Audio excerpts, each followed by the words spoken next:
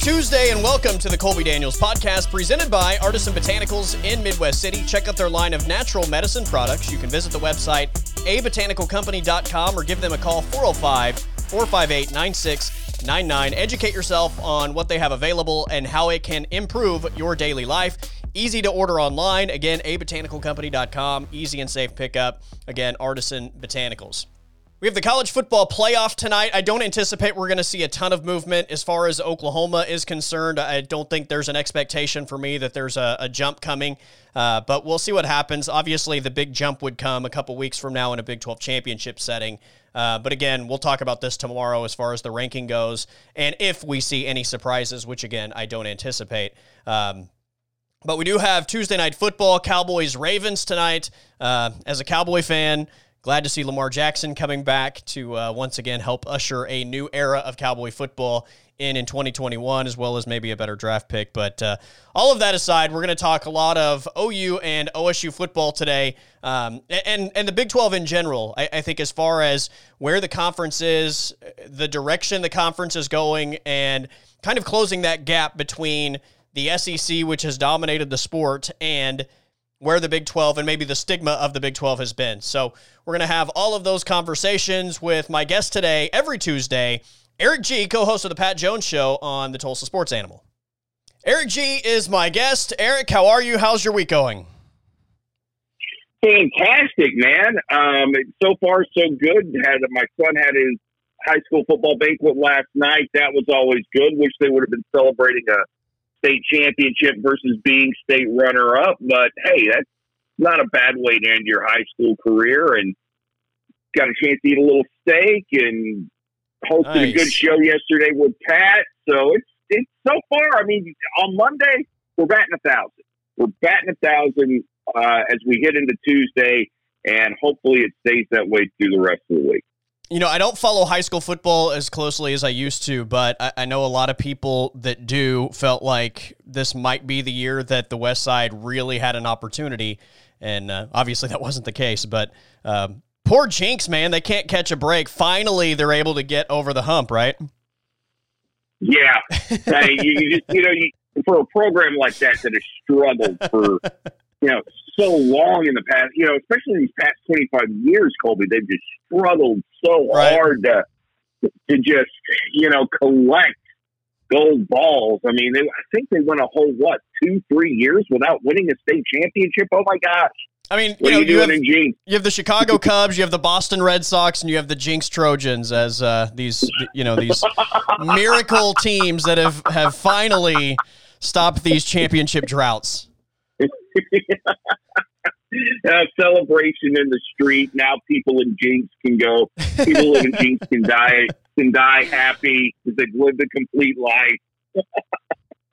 Well, they were in danger of having like the first group of kids go through their entire high school career having not won one, correct? Has it been 4 years? Yes, and it's kind of crazy, but I think it also speaks to just how big the commitment is, especially in that part of the state. The best comparison you can really draw it to is the SEC. At least that's what it was kind of put to me by Bill Haston, is he said, what do they say in the SEC? It just means more.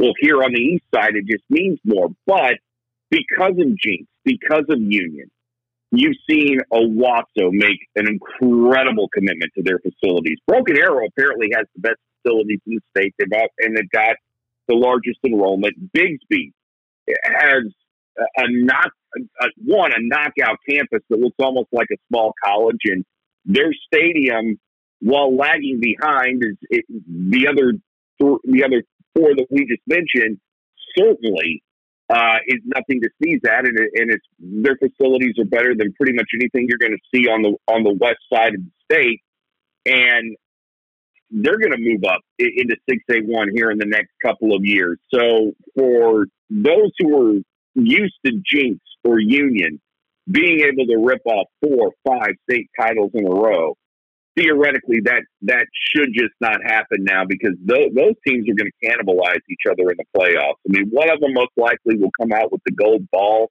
but I don't think you'll ever see another dynasty quite like you saw with Alan Trimble and Jinx starting in about 1997 when they ripped off whatever it was, 6, 7 in a row before Union actually got one. But it's made for some incredibly stiff competition. What I'm very interested in seeing, Colby, because there's really only 2 schools in the West that can do what they do, and that's Mustang and UConn. And UConn has definitely made a commitment facility-wise.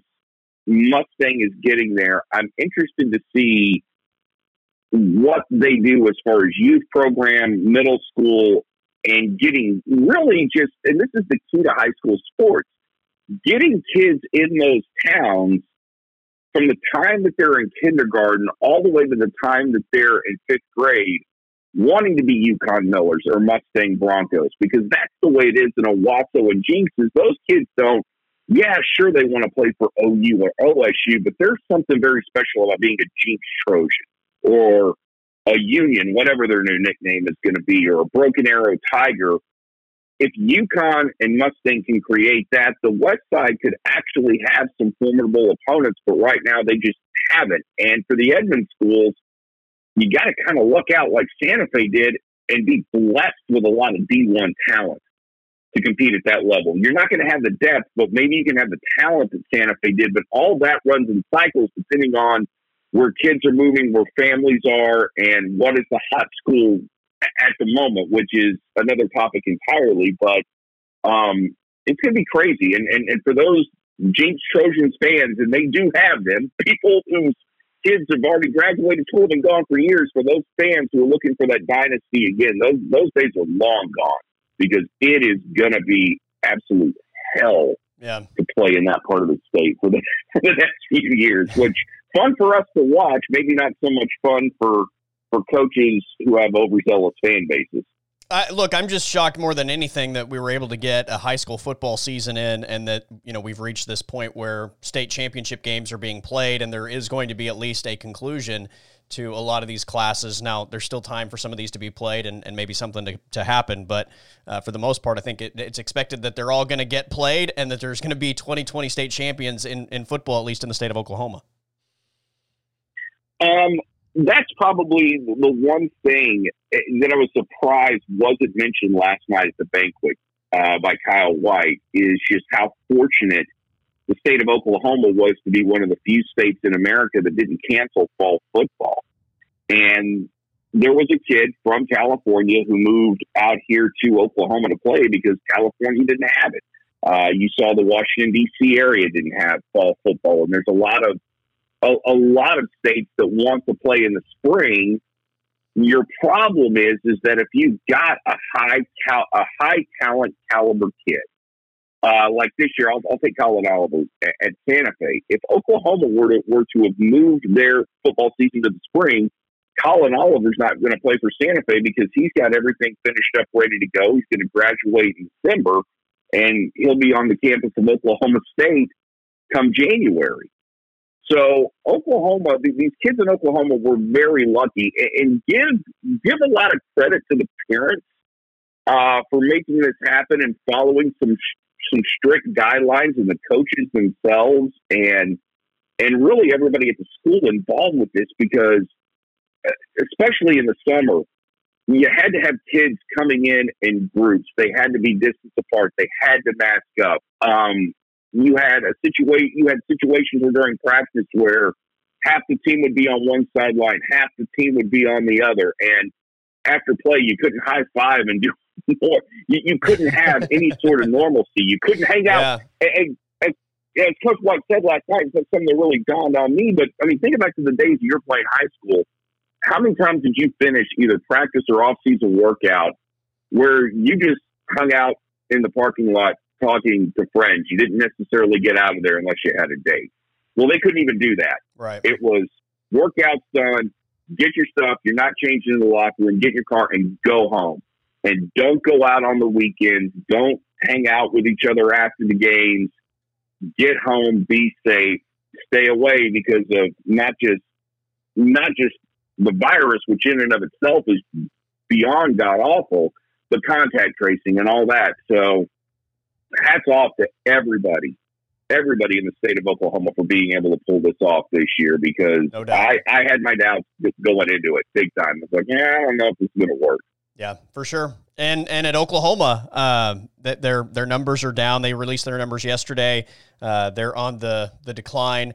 Last week, obviously, especially when we talked last Tuesday, we were having the conversation about whether Oklahoma-Baylor was even going to be played, and they were able to get that game done on Saturday night. But, it's one of those things that unfortunately has to be discussed every time we talk about football, at least in 2020. And the perfect example of this is this morning, where Tulsa and Cincinnati have had to postpone, or I guess cancel, their football game on Saturday, which means the championship game is going to take place in Cincinnati a week from Saturday.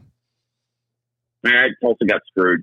Tulsa got royally screwed on that. And not knowing all the particulars, because right before we went on, my co-host Pat Jones called me to tell me the news, and then you reconfirmed it to me.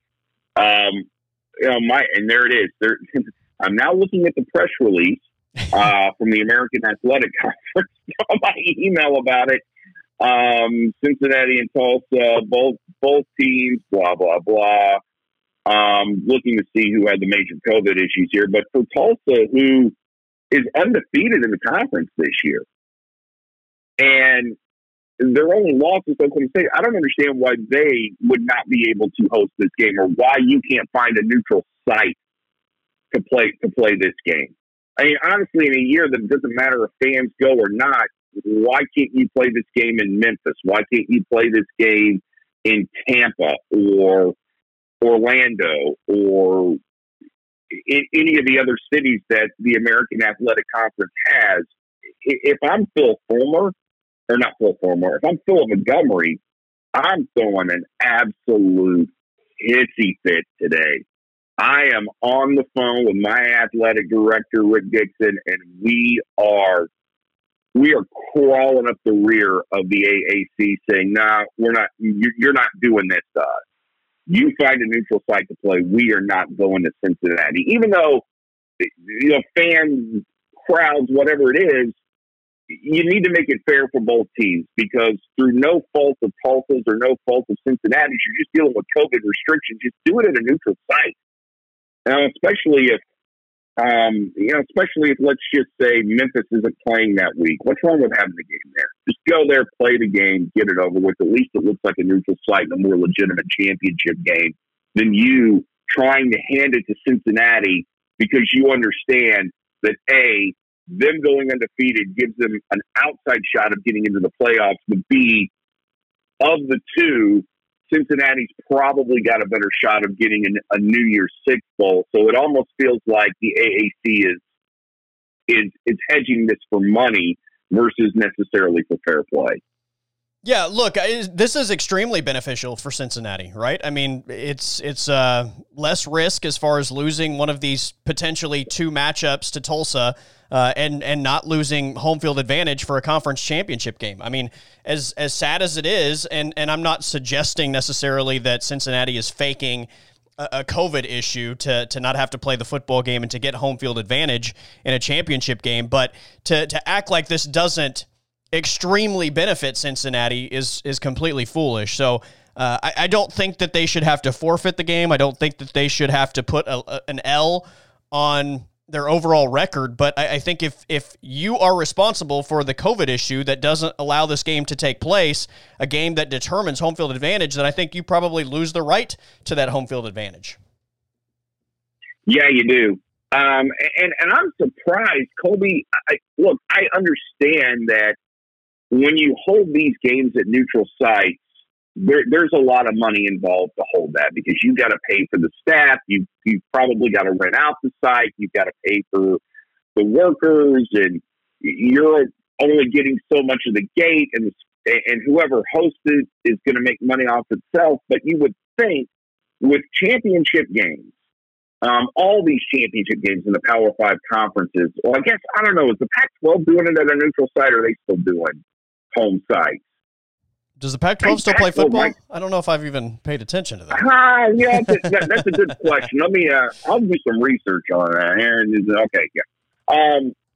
But you would think, just for legitimacy purposes, you find a neutral site to host that game. So at least it looks like it's fair to both teams. I mean, theoretically, I don't have a problem with you hosting on home sites for lots of reasons. But if it's a situation like this where both teams are undefeated in the conference going into that championship game, right? It really just it feels like the AAC really is just trying to do everything they can to give Cincinnati every opportunity to get into the college football playoff. And now it's one of those things where, you know, if you weren't openly rooting for Tulsa, it'd be a whole lot of fun to watch them win, just to bite the conference a little bit here. Sort of get the conference's motivations, but it seems like you're doing it at the expense of some kids who've worked their butts off this week. And let's not forget, I mean, Tulsa's got a first-round draft pick in Zayvon Collins. If Tulsa wins that game, especially if Tulsa were to beat them twice, I would think they would be in it. They would be in a New Year's Six bowl. That's a kid you want to show off. I mean, you want to show Zayvon Collins off because knowing how far behind you're going to be with everybody else in recruiting, kids see him, they may think twice about whether or not going to a Power Five school over an AAC school. But you know, who knows? They're smarter than me, so whatever. whatever. AAC. You hate AAC. Oklahoma. I know it. Yeah. How? Let's hit OU football. Saturday night they play Baylor. If you had told me going into that game that not only would Oklahoma fail to reach 300 yards offensively, but that they would also be outgained by the Baylor Bears, I would have said there's zero chance for this team to win. And part of that is probably just because we are so used to the stigma of Oklahoma not having a defense that even in a year where they're playing really well defensively, you still just feel like so much of their success is predicated on offensive success. You know, it's good to see OU win a game like that. It wasn't a pretty game by any stretch of the imagination. And of course, OU dealing with COVID issues from last week in West Virginia and probably, you know, still dealing with some. But to think that OU could win a low scoring game, which was unfathomable for the last 2 years, sort of gives credence to everybody that wants to say Alex Grinch is doing a hell of a job as the defensive coordinator. And everybody that wants to jump on his bandwagon and talk about the development and how the defense is finally getting better. This is the kind of game that does that, because OU did make some plays in the red zone. I think it's comforting for Lincoln Riley to know that if his offense does not have that great of a game, then if his offense doesn't have that great of a game, that his defense can bail him out in some respect. And they made enough plays to do that on Saturday night. Well, when Baker Mayfield and Kyler Murray were at Oklahoma, part of the reason I think they were so good is because they were both operating without a safety net. Both of those guys knew that they had literally no margin of error. I mean, they had to be nearly perfect because their defenses were so bad that if you didn't score on almost every drive, you were potentially putting your team at risk of losing a football game. And so I think when you're walking that tightrope and you don't have that safety net, it kind of forces you to be at your very best every single week. But when you do have that week where you just don't have it, and maybe you make one or two mistakes, that might be enough to lose you the football game.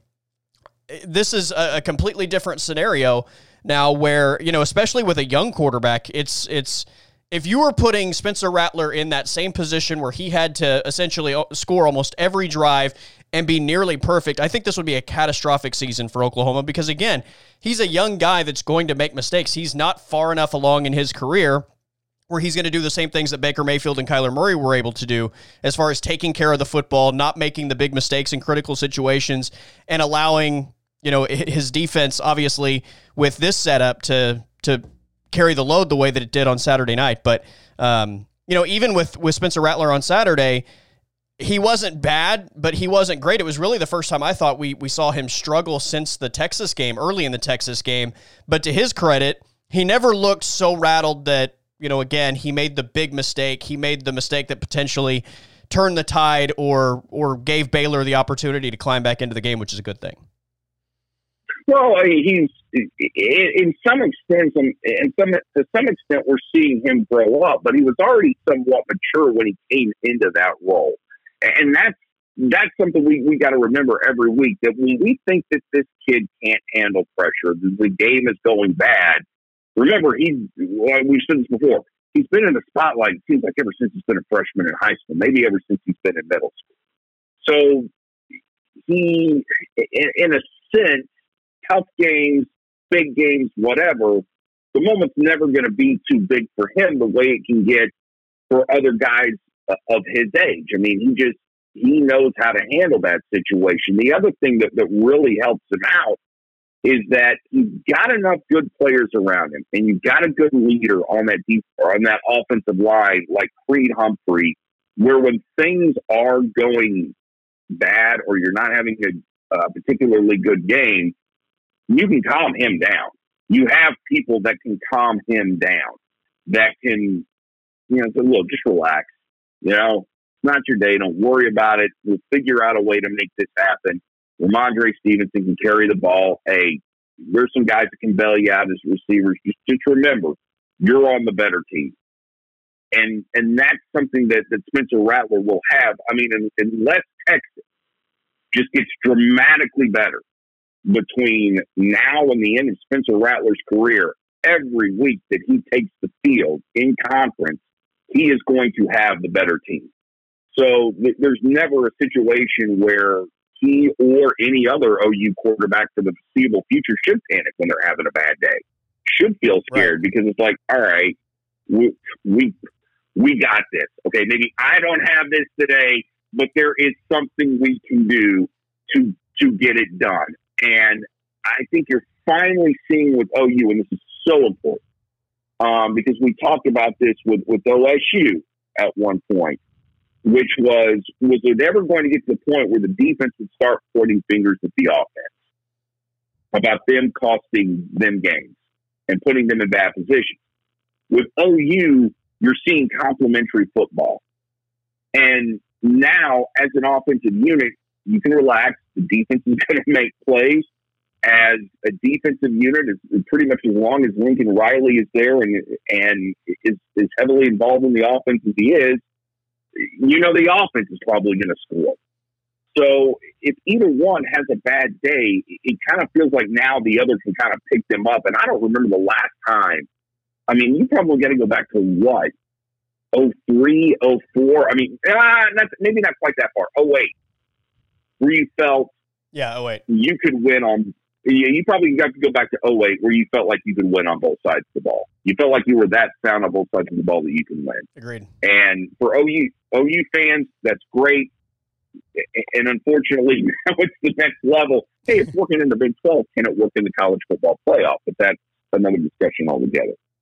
Yeah, look, the offense, I think, is a year away from really being back to what they've been, I guess, since Lincoln Riley has been in Norman. And a lot of that is just because they're so young across the board that I feel like next season, a year under Spencer Rattler's belt, another year for those receivers to develop into bigger playmakers, because right now that seems to be somewhat of an issue, that offensive line to continue to mature. I think 2021 is the year where the offense is back to looking like one of the top 5 offenses in college football. But you look at the defense, I mean, go back to Kyler Murray's year, which was the last year of Mike Stoops in Norman before Alex Grinch got here. And I'll just give you a couple of rankings for this defense from where they were 2018 to where they are this year. So in total defense in 2018, they ranked 114 of 130 teams. This year they rank 14. So they're up 100 spots in their college football ranking in total defense. Scoring defense in 2018, they were 101. In 2020, they're number 30. Third down defense in 2018, they were number 119. In 2020, they're number 5. They're the 5th best third down defense in college football. And then turnovers. In 2018, they ranked 121 of 130, and this year they're 38. I mean, where they match up against the other defenses in college football is night and day drastically better in the second year of Alex Grinch than it was the year before he got here. I also think, and not to throw water on the fire, but there's something that we need to consider here as to, there's a few things we need to consider here why OU is looking better on defense. One, obviously there's the development up front. You add a guy like Ronnie Perkins, who is maybe the most dynamic defensive player in the Big 12. But also, if you've noticed the Big 12 offenses this year, Colby, what the heck has happened? This is not the Big 12 that we've been used to seeing. I mean, it's not just that OU is playing just incredibly stifling defense, keeping these teams from scoring. They're not scoring at their usual pace, save for Iowa State against West Virginia. Now, the Iowa State looks like a Big 12 offense, or what we're used to seeing out of a Big 12 offense on Saturday against West Virginia. But all in all, across the board, you don't have the quarterback play in this conference that you normally do. Spencer Sanders at Oklahoma State certainly hasn't lived up to expectations. Really, outside of Brock Purdy, Spencer Rattler, Ellinger, who's the fourth best quarterback in this league? Skylar Thompson got hurt. Bowman at Texas Tech took a huge step back this year, and Matt Wells can't seem to get his quarterback situation figured out down in Lubbock. Duggan looked good on Saturday, but he looks good running the ball, and even Tech or even TCU didn't have, what did they score? They scored 29 points. 29. I mean, which, that's low. That's low by Big 12 standards. So we haven't seen, the argument for the Big 12 and why defense has struggled so much over the years compared them to the SEC was, well, the SEC is not playing against top-tier quarterbacks the way the Big 12 is. Well, it's hard to argue that for those three guys that we mentioned, that there's a lot of top-tier quarterback play in the Big 12. So as much credit as we want to get to OU, give to OU, and for them coming along, and they have, let's also remember that the Big 12 isn't what it normally is offensively, which is an interesting trend to watch here in the next 3 years to see if it gets back to that, or not believe I'm about to say this, Colby. Write this down. Is the Big 12 becoming a more defensive conference? And that's an interesting discussion. That's an interesting discussion to have. Are we about to see the Big 12 do a complete role reversal here in these next few years, where you're getting top-tier defensive talent, but only maybe OU and Texas are getting offensive talent to go with that? That's a fascinating discussion. And how did that happen? Yeah. Well, it comes to how that happened. I think this conversation started a couple years ago when we had a lot of head coaching changes in this conference, and if people were paying attention to what these offenses were doing a couple years ago, you were starting to see a shift in terms of the style that teams were playing. Pretty much everybody in the conference has gone away from that high tempo, really fast, spread out style of offense, which again is going to give you great offensive numbers. It's going to look good as far as the box score goes when you look at total yards and passing yards and all that good stuff. But it puts your defense in such a bad position most of the time that I think teams have decided that it's better for the other side of the football that you slow it down and you don't just, put your defense out there for the majority of the game and allow them to get worn down. So we're seeing, most teams in this conference have gone to bigger, heavier personnel packages. They don't play with the same tempo, which naturally is going to bring the offensive production down. Now, because of that, because teams aren't spreading you out also, it's a little bit easier to, I think, bring in defensive linemen and to see defensive linemen play well versus when, you're again, going up tempo and throwing the ball to the sideline, 2 out of every 3 plays and basically taking those guys out of the game. So it's kind of a chicken and the egg type of conversation. I do believe defenses are better. I also think a big reason for that is the shift in offensive philosophy in this league. I would also, to your point about the quarterback play, this is a year where the quarterback play has not been terrific in the conference. So, I think all of those things kind of point toward what we're seeing statistically from offenses and defenses in this league in 2020. So do you think that okay, so let's take OU right now, and we're seeing the way Alabama's playing offense, and we've seen Mississippi State hire Mike Leach, Lane Kiffin plays an up-tempo offense down at Ole Miss, LSU went to more of an up-tempo offense, and they seem to like it enough to want to stick with it, although there's going to be some changes there along the defensive staff at the end of this year. If the SEC over the next 3-4 years starts looking more like the Big 12 used to, does that give, and we'll just say Texas and OU, because I have a hard time seeing anybody else in this conference really being in the conversation for a national championship, but does that give Texas and OU any sort of advantage in these next few years if they meet an Alabama, an LSU, an Ole Miss in the playoffs? Does that give them an opportunity to actually win one of these games?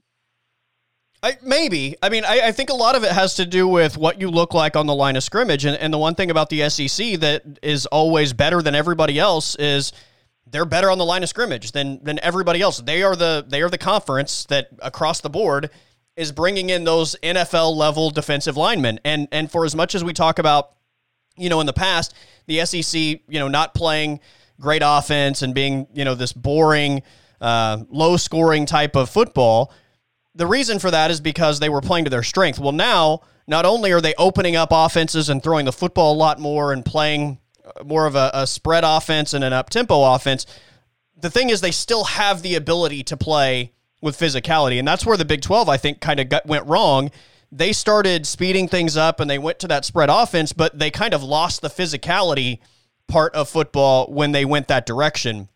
Whereas you look at an Alabama, for example, Alabama is doing that, but they haven't just completely got away from playing with physicality. And at the end of the day, that's what football is still about. You still have to be more physical than your opponent. You still have to win that fist fight.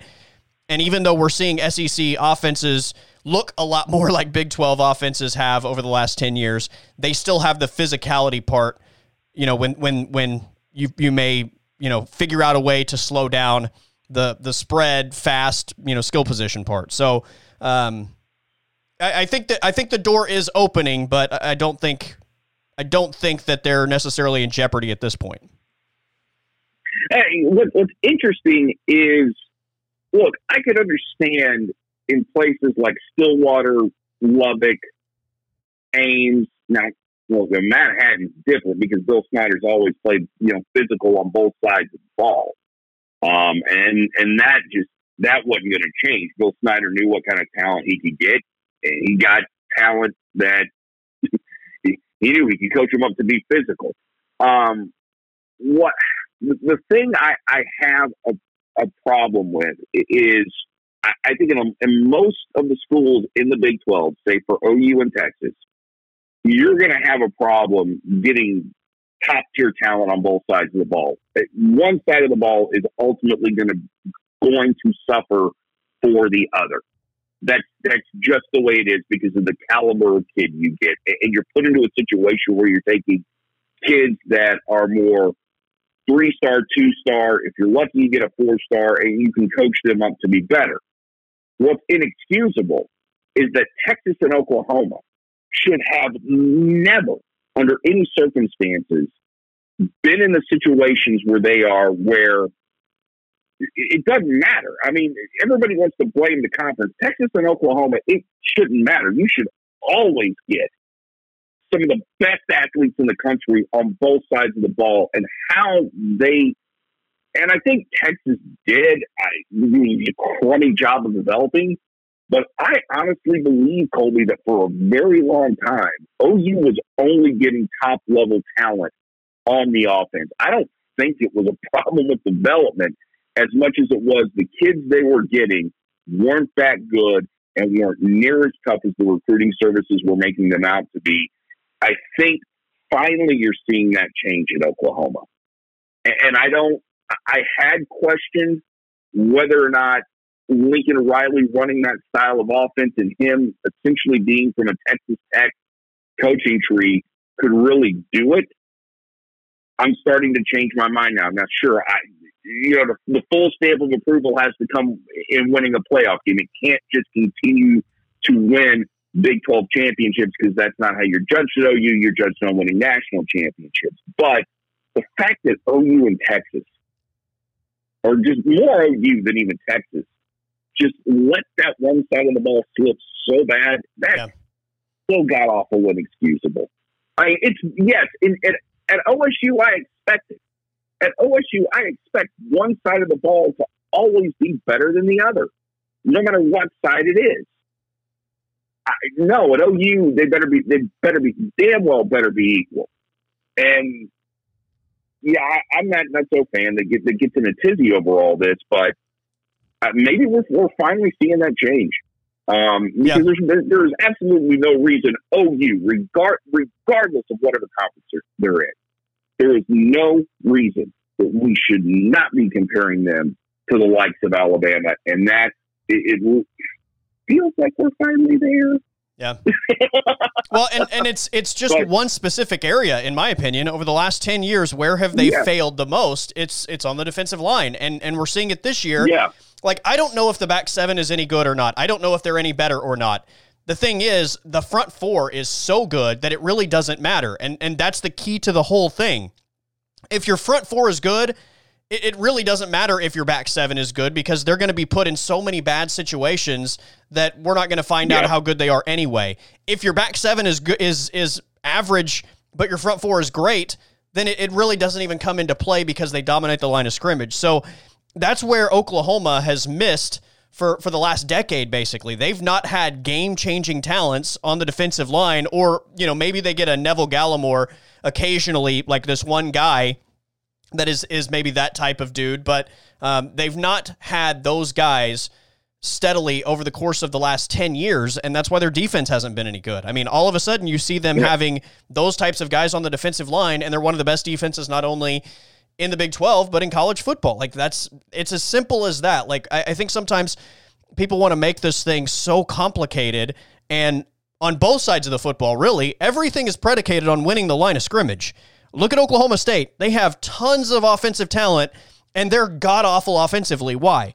Because they don't have a good offensive line, and every single play, what they're trying to accomplish breaks down when the ball is snapped because their offensive line is no good. Same thing with the defense. When you can't at least put up a fight on the line of scrimmage where it all starts, none of the rest of it really matters. You're going to get dominated. So for the first time in a long time, Oklahoma actually has dudes that can win that battle, that can impose their will and prevent the offense from accomplishing anything it wants to, and they look really good again. And again, going back to the Big 12 SEC conversation, regardless of the style of play that the SEC has had and has this year, the one thing they've always been able to do on both sides of the football is play with physicality and win the line of scrimmage. So style is almost thrown out the window when you talk about two teams with differing styles.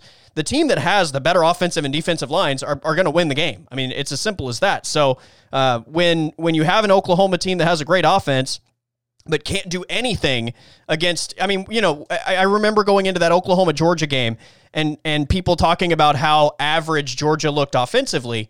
And I'm like, yeah, they're not explosive, but if you can't stop their offensive linemen from opening up massive holes, they're going to run for 500 yards. It doesn't matter if they're explosive. That's exactly what we saw.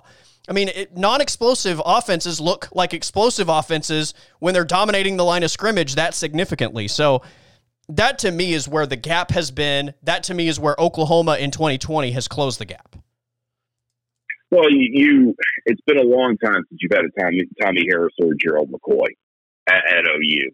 And that's the thing. I mean, and not only has it been a long time, but OU got known as an offensive school that doesn't play physically on defense. And the SEC, all the SEC, got the reputation of where if you're a big-time defensive lineman, that's where you want to be. Even if you're not at LSU and Alabama, you freeze. Was able to pay people off to go to Ole Miss.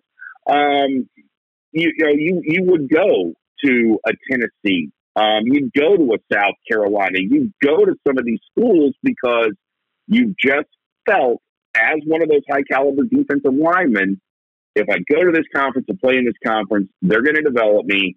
this is where the NFL looks for defensive linemen. They don't look for them in the Big 12. If you go to the Big 12, there's a stigma attached to you, which really, honestly, if you're thinking that way as an 18-year-old kid, it's probably not a good way to think because, I mean, as you pointed out, Neville Gallimore, regardless of conference, regardless of school, regardless of how everybody around you is playing, if you're really that good, NFL scouts know what they're looking at. They're going to be able to tell. They will draft you. Now, do they make mistakes? Yes. They're not completely infallible. Maybe you go lower. Maybe you get signed as a free agent. You get the opportunity to work your way on a roster. But it was just because the SEC had that reputation, OU was losing out on a ton of guys that normally, you would be able to get because if you're Bob Stoops, Mike Stoops, Brent Venables, you could always say, look, we had Tommy Harris, we had Gerald McCoy. I think you could throw Dusty in there and say, look at the guys that we put in the NFL. And what's so another fascinating layer to this discussion is that if Venables was struggling to get that kid when he was at OU, he certainly didn't struggle to get him when he was at Clemson. Yeah. And it's not like Clemson is the SEC, it's the ACC for crying out loud. But now it's like there's that reputation. Go play in the SEC or go play for Clemson, and you're going to have an NFL career. Well, OU feels like they're turning that table now, where they can sell some kids on some things. And I think, you're talking about your defensive backs. I think what's interesting is I've talked to people that have different philosophies on the defensive backs here. One, if you're a defensive back, you wanted to play in the Big 12 because you could show that you could cover NFL caliber receivers. Right. The other philosophy was you don't want to go to the Big 12 because, as you said, defensive line's so bad that, if you're getting burned, even if you got a lot of talent, it's not gonna show well on you. That if you have to being cover forced longer. To make plays, So I think that to me, I mean, I personally, I can decide with the idea of, I want to go show I can cover NFL type receivers, so I'm going to the Big 12. Even if it looks a little burned and I get drafted a little bit later, I feel like I'm going to have a better chance to make the team than maybe somebody in the SEC because I've covered more of these guys where maybe you only had to cover, Julio Jones for a game. Well, I was covering Julio Jones type players or guys that may be just under him 9-10 games a year. Right. So it's not going to faze me. You may have worked your butt off and had a really good game against him for 1 week, but every other week you can kind of relax. There was no relaxing for defensive backs in the Big 12. Yeah. None.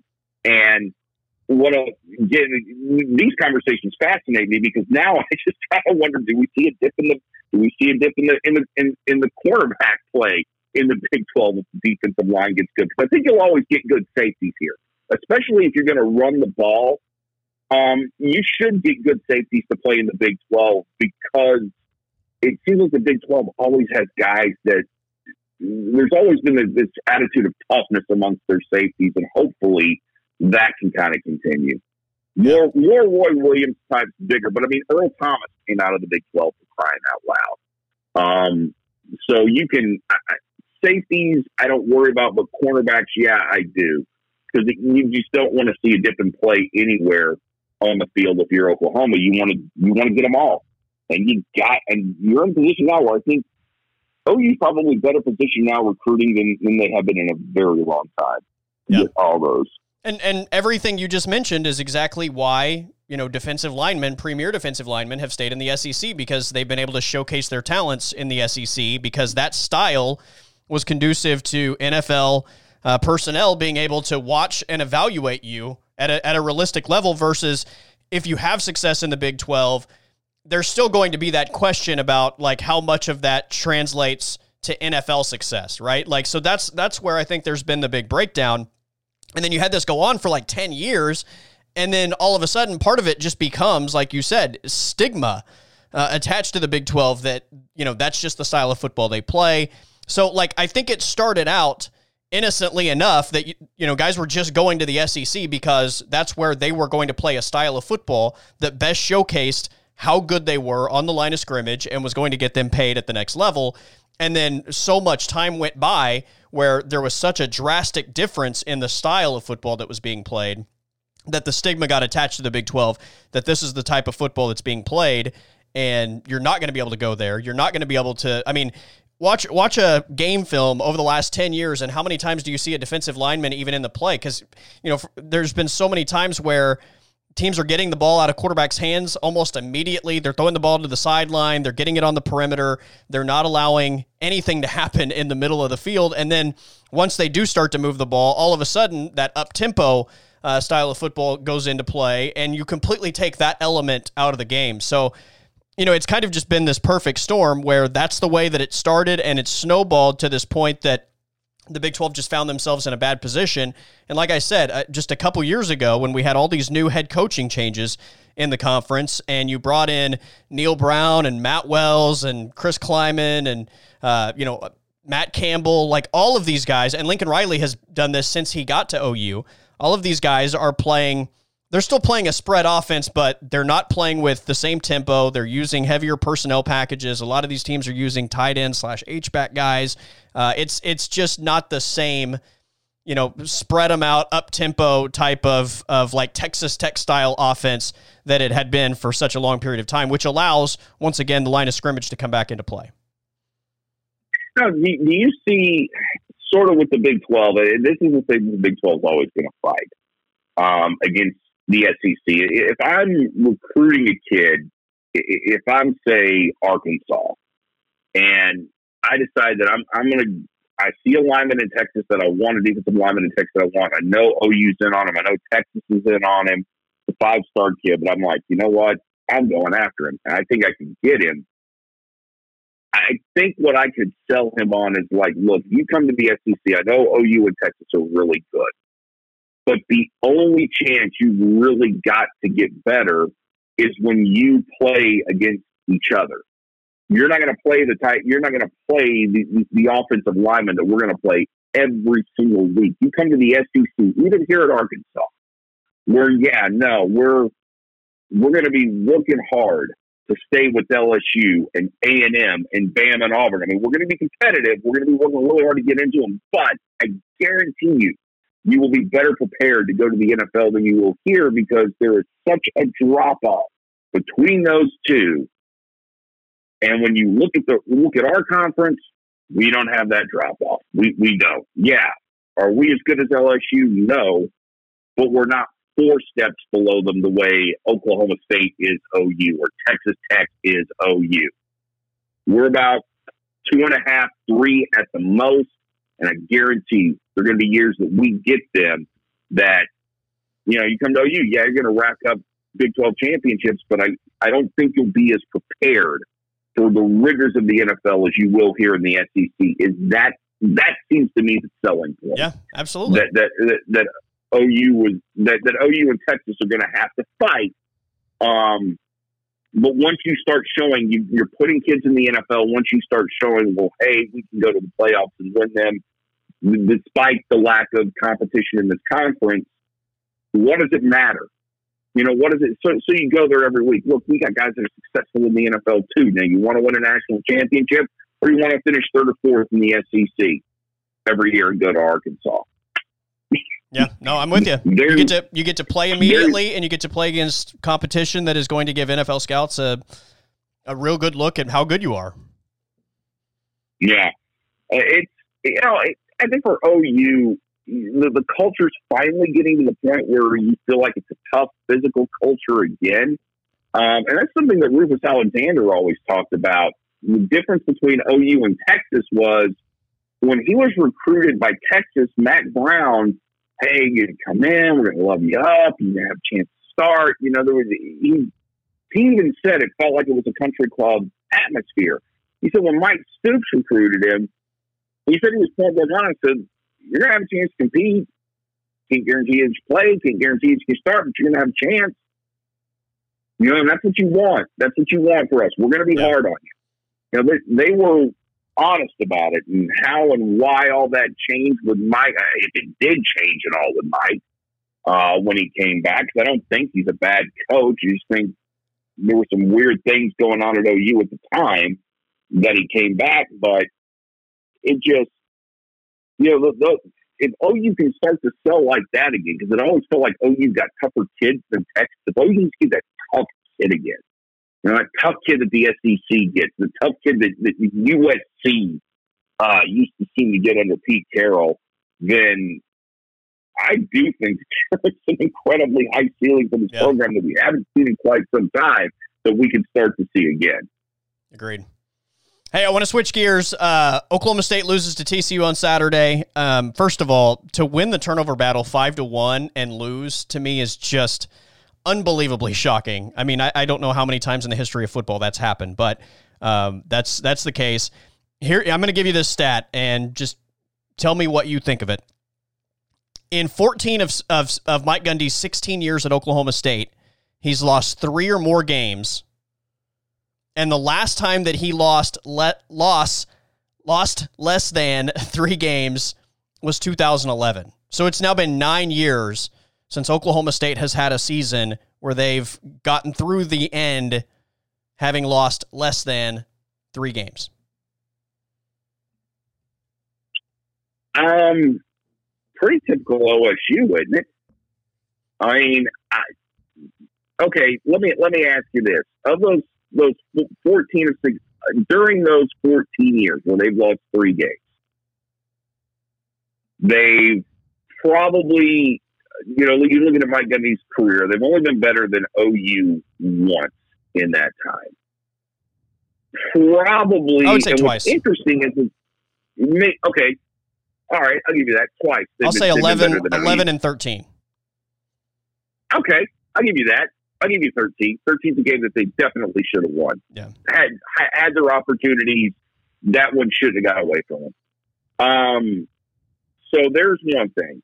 Now, what's interesting is that they've been better than I don't know if they've necessarily been better than Texas, but they figured out ways to beat. Didn't they have like didn't they beat Texas like 5 years in a row at one point?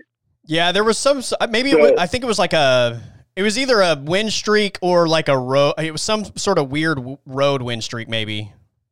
Yeah.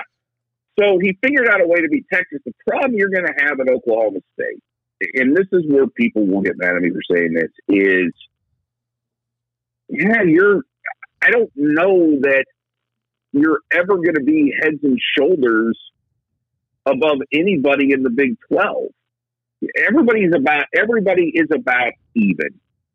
So every week that Oklahoma State plays a game, it's a fight. I mean, there's very few teams in the Big 12 that you're just going to look at.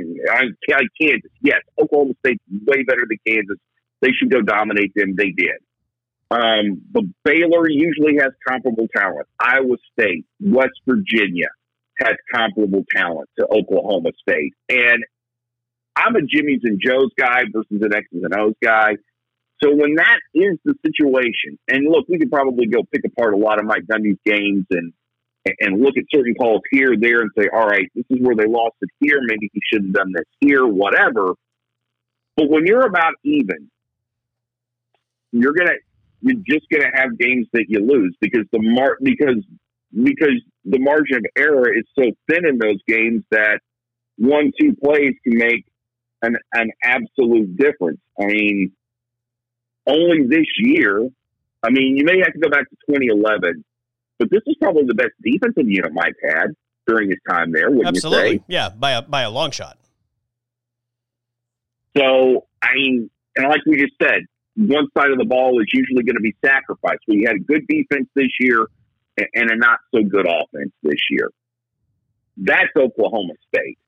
And it's hard to imagine that anybody can come in and say and put together like a 5-year run where the talent level is going to not only be better than everybody else in the Big 12 who is not OU, but rival OU, and maybe figure out a way to win a couple of conference championships during that 5-year run. That guy doesn't exist. It's not going to happen at Oklahoma State. There's some things that need to to change within the administration. And I preach this from tops of all kinds of mountains, but for me, it's not that big a deal.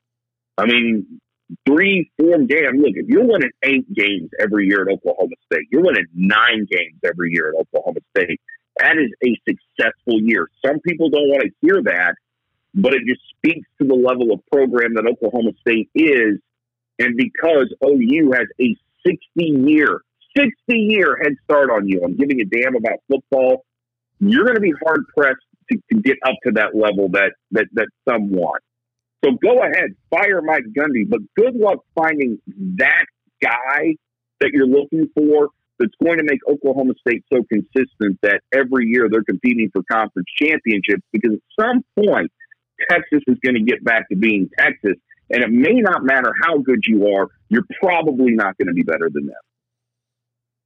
Yeah, look, I think everything you just said is absolutely fair, and this kind of goes back to the Bedlam conversation we had a few weeks ago, where you start talking about realistic expectations with Oklahoma State beating Oklahoma, and Mike Gundy's record against Oklahoma is terrible, but like the expectation isn't that he should be 500 either. Like, nobody expects that Oklahoma State is going to beat Oklahoma, trade win for win, go 500. Like, that's unrealistic. Oklahoma State isn't Oklahoma. They're never going to be Oklahoma. You mentioned a 60-year head start. Oklahoma is one of the traditional powers of the sport, and it's never going to happen in our lifetime where Oklahoma State surpasses Oklahoma. All that said, we all agree that the record against Oklahoma should be somewhat better than 2-14, right? Same thing with I think Oklahoma State over the last 10 years and their overall records. Like, I don't think anybody has this expectation that Oklahoma State should be winning conference titles every year, or even one of the best 2 teams in the conference every single year. But if you don't have the expectation that once every 4 or 5 years you're in position to do that and you get it done at some point, I mean, what's the point of it then? Like, you should at least have this expectation that I don't know where you set this bar, but you have to set the bar at somewhere at getting to the mountaintop at least once a decade, right? Yeah, in 4 or 5 years, that's reasonable, because you're operating on the premise that you're going to get guys in as freshmen, you're going to develop them, and by the time they're juniors or seniors, they're going to be ready to roll. Right. And there's a lot of things out of your control. And fans hate to hear this, but injuries. Chuba Hubbard either had mental issues or physical issues this year, and we've seen him walking around in a boot. We're not going to see him for the rest of the year this year. Should they have played Des Jackson more? Yeah, because I think that the team would have fed off Des Jackson's energy a lot more than Chuba's. I don't know that Chuba was ever fully invested in this season, to be quite honest.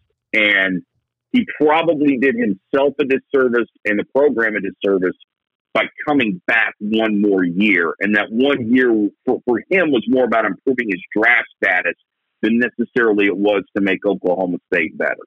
Might have made the fans feel good, but ultimately I think we look back on it now, and look, hindsight is always 20/20. It was a bad decision for a lot of reasons. I think had he gone, you certainly would have seen Des Jackson. You would have been forced to play Des Jackson a lot sooner. Injury to Spencer Sanders at the beginning of the year didn't help. Watching him regress and get to this really weird point in his career where, I mean, the dude is incredibly emotional. You can get into that kid's head real easy. And we saw it at Texas, we saw it at Texas Christian, we saw it at OU, but 4 or 5 years is reasonable. I think the one caveat to that is with kids leaving after 3 years now, if they're good enough to play in the NFL, there is a chance that you could have a guy like Thurman Thomas or Barry Sanders come along, or a guy like Hartley, or you could have a stud. I mean, in Oklahoma State there's always that stud that seems to emerge in Oklahoma State. You can have that caliber of player, but by the time the rest of everybody else is to catch up with him, he may decide to leave, or a couple of guys may decide to leave, and the ones behind them may not be near as good, and that certainly will hamper a 4-year stretch. It's not an easy issue to solve. I mean, because I don't know, Colby, I don't know that Oklahoma State can ever get 5-star talent consistently at any position. They're in. Yeah, it's not right going to or wrong. happen. Consistently, it's not going to happen. Yeah. Like I said, the expectation isn't that you beat Oklahoma every year or every other year. The expectation isn't that you win the Big 12 every year or every other year. But the program is in a place where you should at least be on the doorstep occasionally. And, I mean, you're now looking at a conference that brought back and this was a topic yesterday that Mike Gundy even addressed, but you're in a conference now that brought back the conference championship game, and we're about to have is it the 4th conference championship game we've had? Oklahoma State has now missed out on that game 4 years in a row. We've had 5 different teams make that game. I mean, Oklahoma State's football program under Mike Gundy has accomplished enough that been down. And Texas has been down. And Texas has been down, exactly. I mean, I think for some reason there's this idea that if you criticize Mike Gundy for not being as good on the high end, you're saying he's done a bad job, and that's not the case. Mike Gundy's done a great job. The program is in a place where this is why there are expectations that you compete at the highest level a little bit more often, because he's done such a good job and sustained success for so long. But I don't think it's unreasonable to say, hey, once every 3, 4, 5 years, you should be in that game. And he made the point, well, there were years where essentially Oklahoma State was playing in that game when there wasn't a Big 12 title game, which is true. But again, we're also, I mean, this is a what have you done for me lately sport, right? Like what you accomplished 10 years ago, what you accomplished 7 years ago isn't extremely relevant for the high school kids that you're recruiting today. So, if you haven't done anything in 3, 4, 5 years, you haven't been right there on that doorstep and you've fallen short, you've got to correct that. And that's kind of where Oklahoma State, I think, is. They haven't lost less than 3 games since 2011. How close have they really been? Not really. I mean, they've been kind of middle of the pack. It's a tough one to swallow because you're seeing Iowa State make that game. It's one thing if it was OU Texas every year. Baylor did it a year ago after going through one of the biggest scandals in college sports history. And then Iowa State makes it this year. And incredibly enough, Oklahoma State beat Iowa State this year, which, I mean, when Oklahoma State beat Iowa State and Kansas State, I mean, everybody's kind of rubbing their hands together going, well, how good can this team be? Because they beat 2 teams that OU couldn't beat. And then the Texas game happened. Yep. And gave up a lot of big plays, turned the ball over a lot. I mean, really let one get away. And that's what taunted them. I think they could have had an easier time getting over the OU debacle had they beaten Texas. Had they beaten Texas, Gundy could have easily rallied the troops and say, look, still in control of our own destiny, guys. It's one game. We can get another crack at these dudes. Right. We can get another shot at them.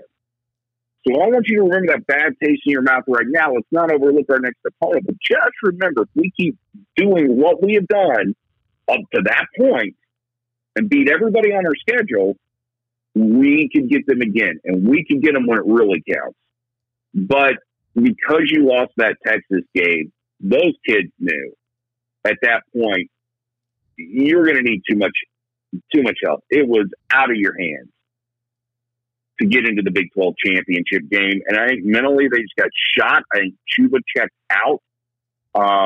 We've talked about Spencer Sanders and the defense.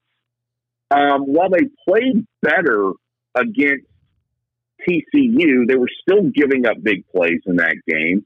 And for a 2-week stretch against Texas and against Tech and OU, they weren't the same guys. They did not come out with the same sense of urgency, with the same care and the same aggression that they had all year long. I mean, that OU game, the OU game was so mentally damaging to them. And Colby, that game was over before each team took the field. Yeah. And it's mind-boggling because I watched that defense all year long. I staked a lot of my reputation into that defense and how good they were.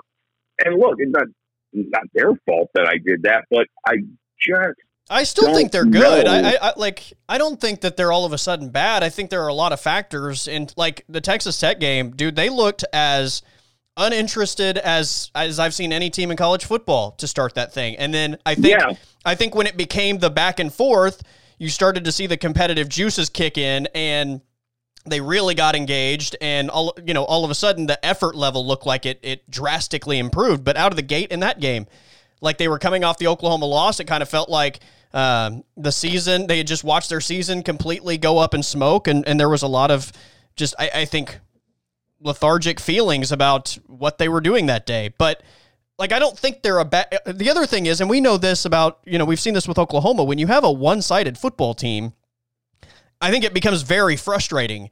And for the Oklahoma State defense this year, like, that group has to be frustrated because there are games that they do everything in their power. The TCU game's a great example of this. Like, you're not going to pitch a shutout. Yes, they gave up some big plays, but my God, if they had a little bit of help, they produced 5 turnovers, for crying out loud. Like, if you get a little bit of help, you win. There's no reason you should have lost that game. They have no help from the other side of the ball. Scored twice off those turnovers, you win the ball game. And you had cracks. You had cracks twice in that game late to win it. Yeah. Or maybe not win it, but at least tie it. And Spencer Sanders throws an interception, which, I'm going to chalk it up to him because I think he threw the ball a little bit hard. It bounced off the tight end's hand. But even after that, you still got the ball back with another chance to tie it, and you couldn't do it. So if Knowles and Gundy have been able to keep them from finger-pointing, good on them, because it'd be very easy to do. But going back to that OU game, I mean, from the before the offense even took the field, the defense just looked shot after that first big play that Ramondre Stevenson ripped off. And you had been giving up big plays all year, but you found a way to kind of rally after that big play. And that's where it just is scratching my head, because that was a team that loved to tackle, loved to hit. They flew to the ball. They did a great job of having multiple players around the ball. And for 2 games, it was just gone. Yeah. And it's like, God, what the hell happened to you guys? You're football players. You should have, the defense alone should have wanted a piece of OU.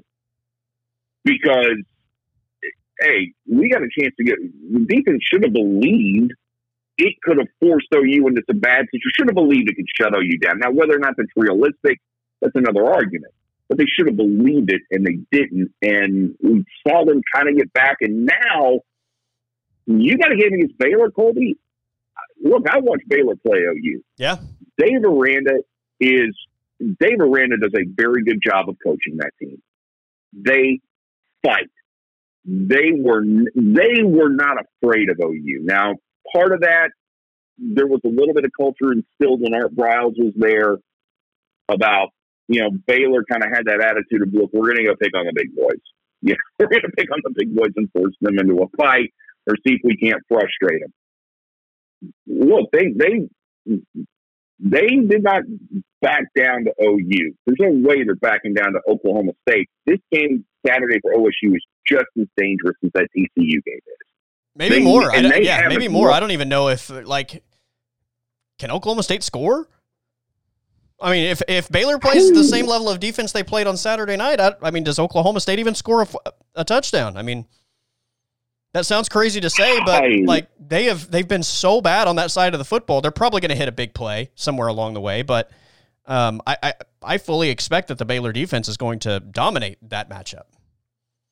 Yeah, I do. I'm kind of with you on that. And if Oklahoma State gets hit in the mouth early, and let's say Baylor has some success and drives down the field, keeps OSU's defense on the field, do they get their heads down and kind of crawl under the hole the way that they did against OU? And I think what's reading Bill Hastings' article, OSU hadn't won down in Waco in 5 years. Oh, wow. I mean, yeah, there's some streak like that. They've not been successful in Waco. Now this is a huge test for them. Yeah. And the thing about OSU is, especially after this last week, don't get fooled into thinking that this team with 2 losses is just going to go lay down to you, because Baylor's played everybody tight this year. I mean, Dave Aranda has probably had the most frustrating season of anybody in college football because he's probably going back through all his things like, man, we were in this game, we played OU. Across the board. God, how do we only have 2 wins? What the hell? And the first thing I look for to find out whether or not you're a well-coached team is, will they play hard for you?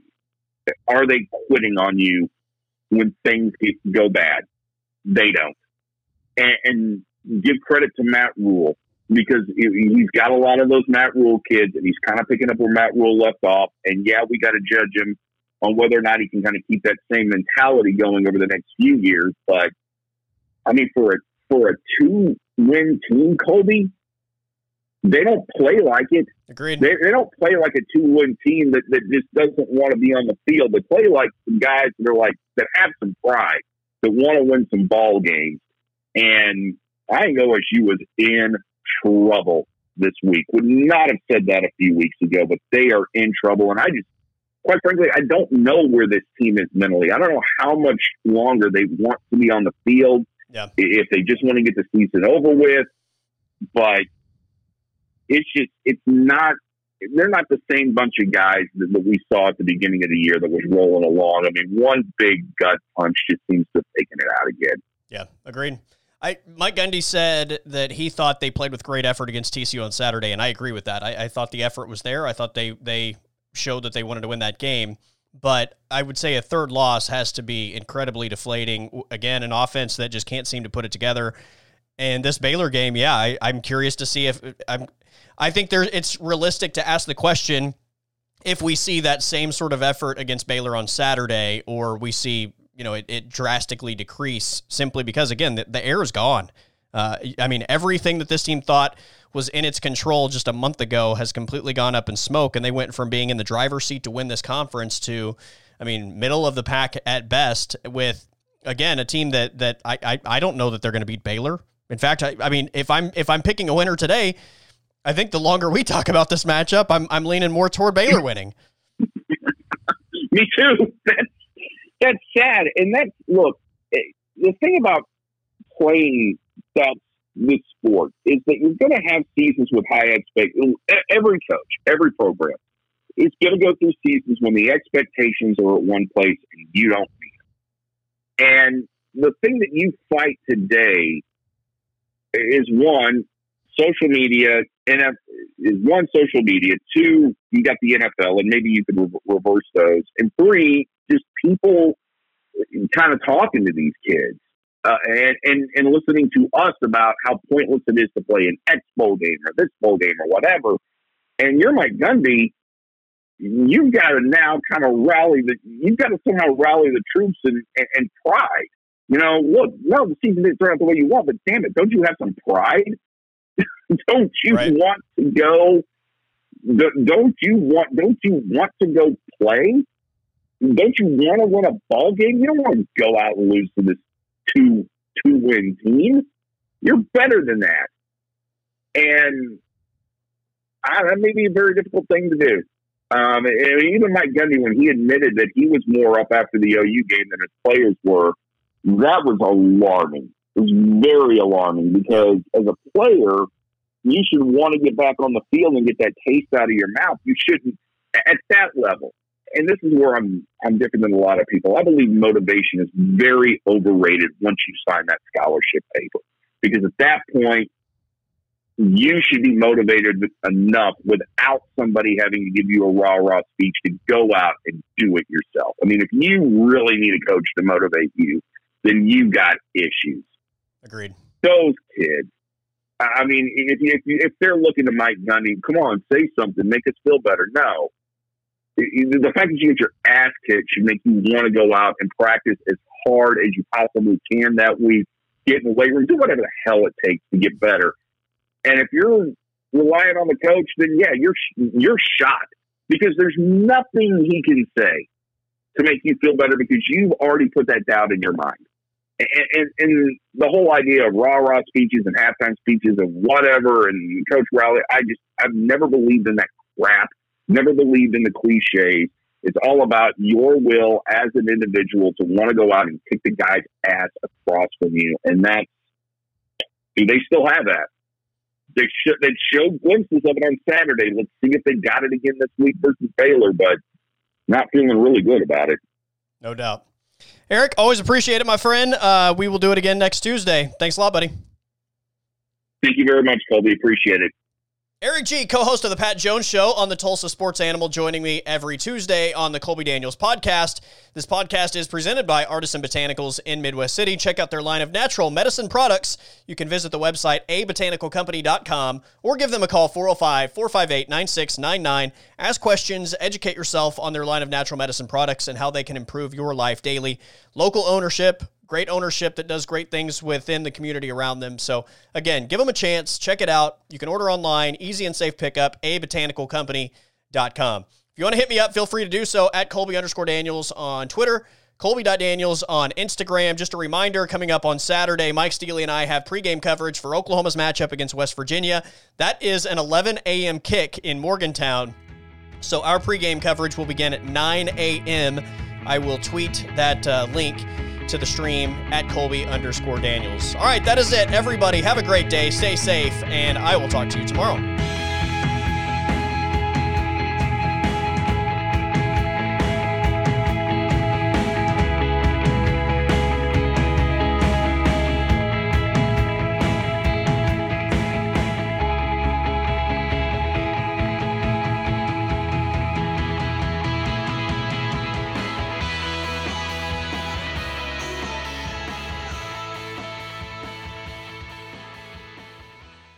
The podcast is over.